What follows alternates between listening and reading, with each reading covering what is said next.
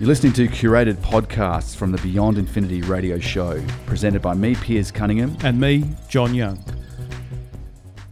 Now, John, you've got a pretty interesting story about sort of a waning and increasing use of Facebook. Yeah, look, it's an interesting report has come out of England, and it seems to be applied across the globe, particularly for the younger generation, Generation Z, the youngest users of social media. And it shows that there's potentially a decline in the usership, or it's that people that are currently using that, which are of the younger audience, so 12 to 18-year-olds, for example, are looking to maybe leave Facebook. Now, we've reported on this sort of the waning and growing interests of social media over the years.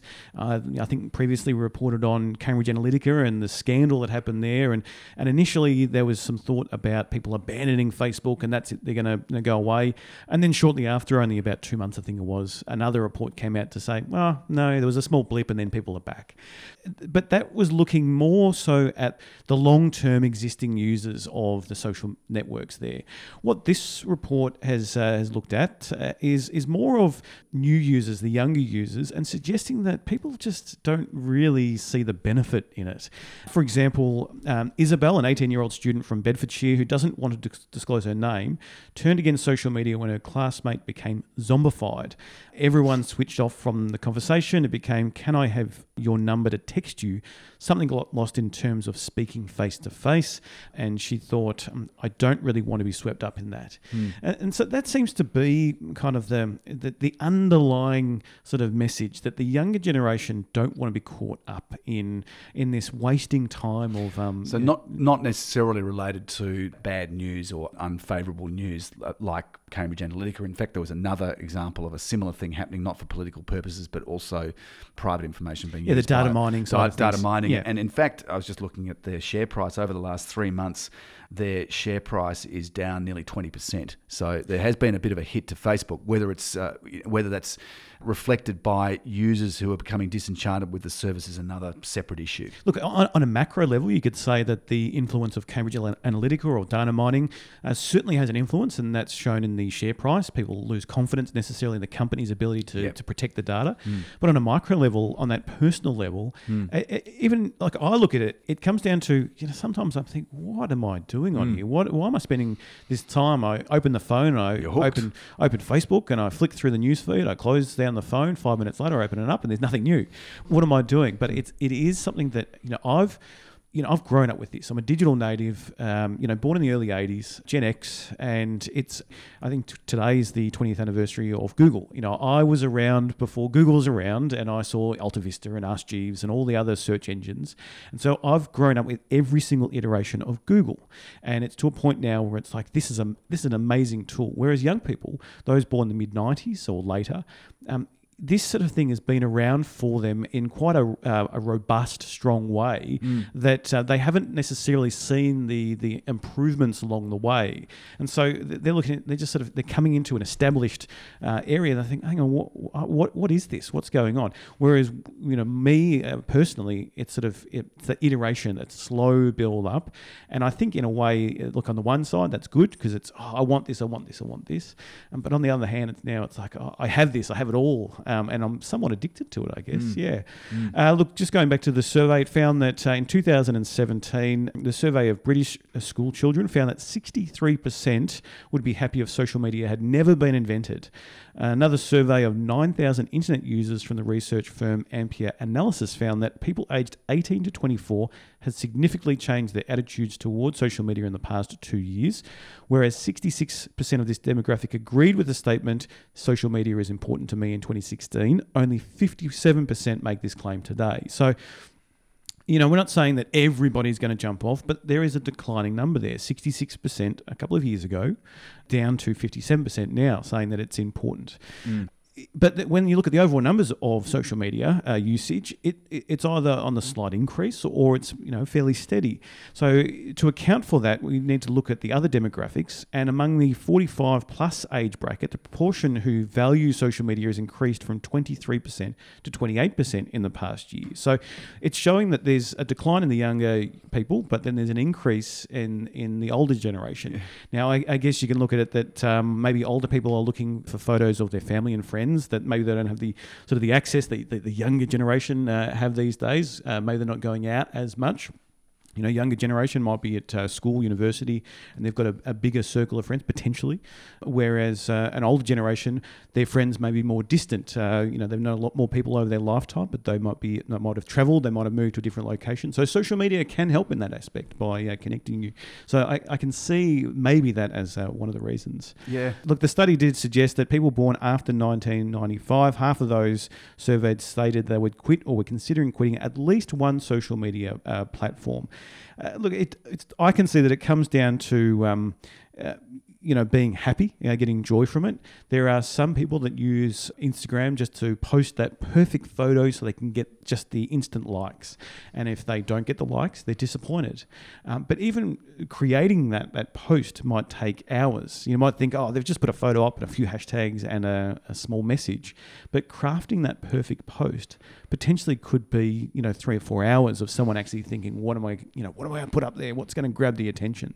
So this is where people, and I've said it before, that, social media is so easy, you should be involved in it. But I think in a way it is a matter of taking a step back and reviewing what platforms are you on, how much time do you really want to invest in it versus how much time should you be actually meeting in person with somebody and getting a better experience potentially, rather than just chasing a like or an upvote or a retweet or a smiley face on Facebook. I mean, look back 12 months ago at all of those upvotes, retweets and things. What has that meant for you today? Is it much? You might have gained that instant gratification, but are you getting it now? So I think that's what plays into this. Absolutely. This people leaving. There is talk about it being a source of anxiety, actually, in younger people, because it's that anxiety to put the right post up there and to get the right response that you're talking about, or it's the anxiety of seeing other people who they I don't know, they feel jealous of, or they feel sour grapes about, or that sort of thing as well. It's that kind of comparison that people make using social media, which can be very unfortunate, very destructive. We've got a podcast on our website which is called "Does Facebook Make You Unhappy?" Yeah, So this has actually been an issue that's been around for a while, and obviously the effect of screen time alone, just on you, and that time that you're allocating to screen time versus actually going out there and having face-to-face contact with people, sport, whatever it is, going and meeting someone down the local park or walking the dog or doing something which doesn't involve sort of indoors being exposed to that blue light of a screen is something that's kind of fallen by the wayside a bit. And look, there are certain benefits. There are definitely benefits to the internet and social media. There are great causes that you can that you've brought awareness to and you donate to. There was I think the Palmer for a Farmer was more out of a social media campaign that really grew. And there's other campaigns, plenty around the globe that. Anything from that micro level through to helping your neighbour to major organisations helping to feed the hungry of Africa, etc. All that there is definitely that element of it, but there is also the bad side, the vitriol, the trolls, the negativity that happens, and in a way that I can see that it is actually increasing online because it's easier to hide behind this anonymous persona.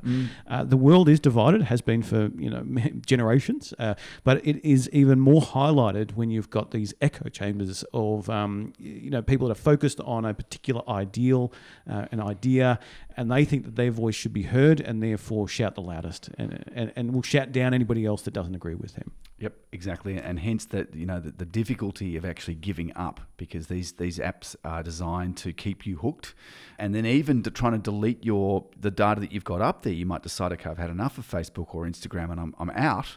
But actually trying to get your information off and permanently off, and in a sort of satisfactory way where you don't think it's there. I mean, I thought I deleted a Twitter account and it's still there, and that was years ago. And so the data is stored, and I think in a way that's probably also what young people are concerned about. It's like, well, why do I want to post all this information? What is the benefit to it? Okay, great, I get to post a few photos up, but if another third party is keeping my details, or if that information is going to be sold, or what if I don't want this photo to be shown in 10 years? I mean, there are parents that have posted their children doing silly things as babies up through to young teenagers on their own personal Facebook pages, does the child really, they don't get a say in that. No. Do they really want that up there? Yeah. So this, I think from people that are of that younger age bracket, we'd be interested to hear from listeners if you're have quit some social media or considering quitting, and what sort of age demographic you fit into. Is it something that you see as an absolute benefit in your life, or are you seeing it as maybe a little bit passe? You don't really want to be involved in it any longer because of the waste of time, potentially the negativity, as you say, the anxiety, the negative effects of the well-being of adolescents, anybody really. Apparently, in a survey of the US, or between 13 to 18-year-olds, linked social media or heavy social media use to depression and suicide, and particularly in girls. 41% of Gen Z teens surveyed by Hill Holiday, another different reporting firm, reported that social media made them feel anxious, sad, or depressed. Yeah. So, look, in balance, sure. If it's just a matter of connecting with a couple of people, how you're going, what's happening, what's the news, great. But if you're spending too much time on it, I think you will understand, or we'll probably get into that point where you're getting sad and depressed. And if that's the case, seek help, reach out. Yeah. Good advice. And if you'd like to send us a tweet and give us your thoughts on this story, you can contact us at InfinityRPP is our Twitter handle. If you'd like to get us on that, I won't mention the Facebook one for now. Thanks for listening. We'd love you to review us on iTunes. It's a great way to let others know if you liked our podcast. And don't forget to follow us on social media. Beyond Infinity RPPFM on Facebook, or Infinity RPP on Twitter.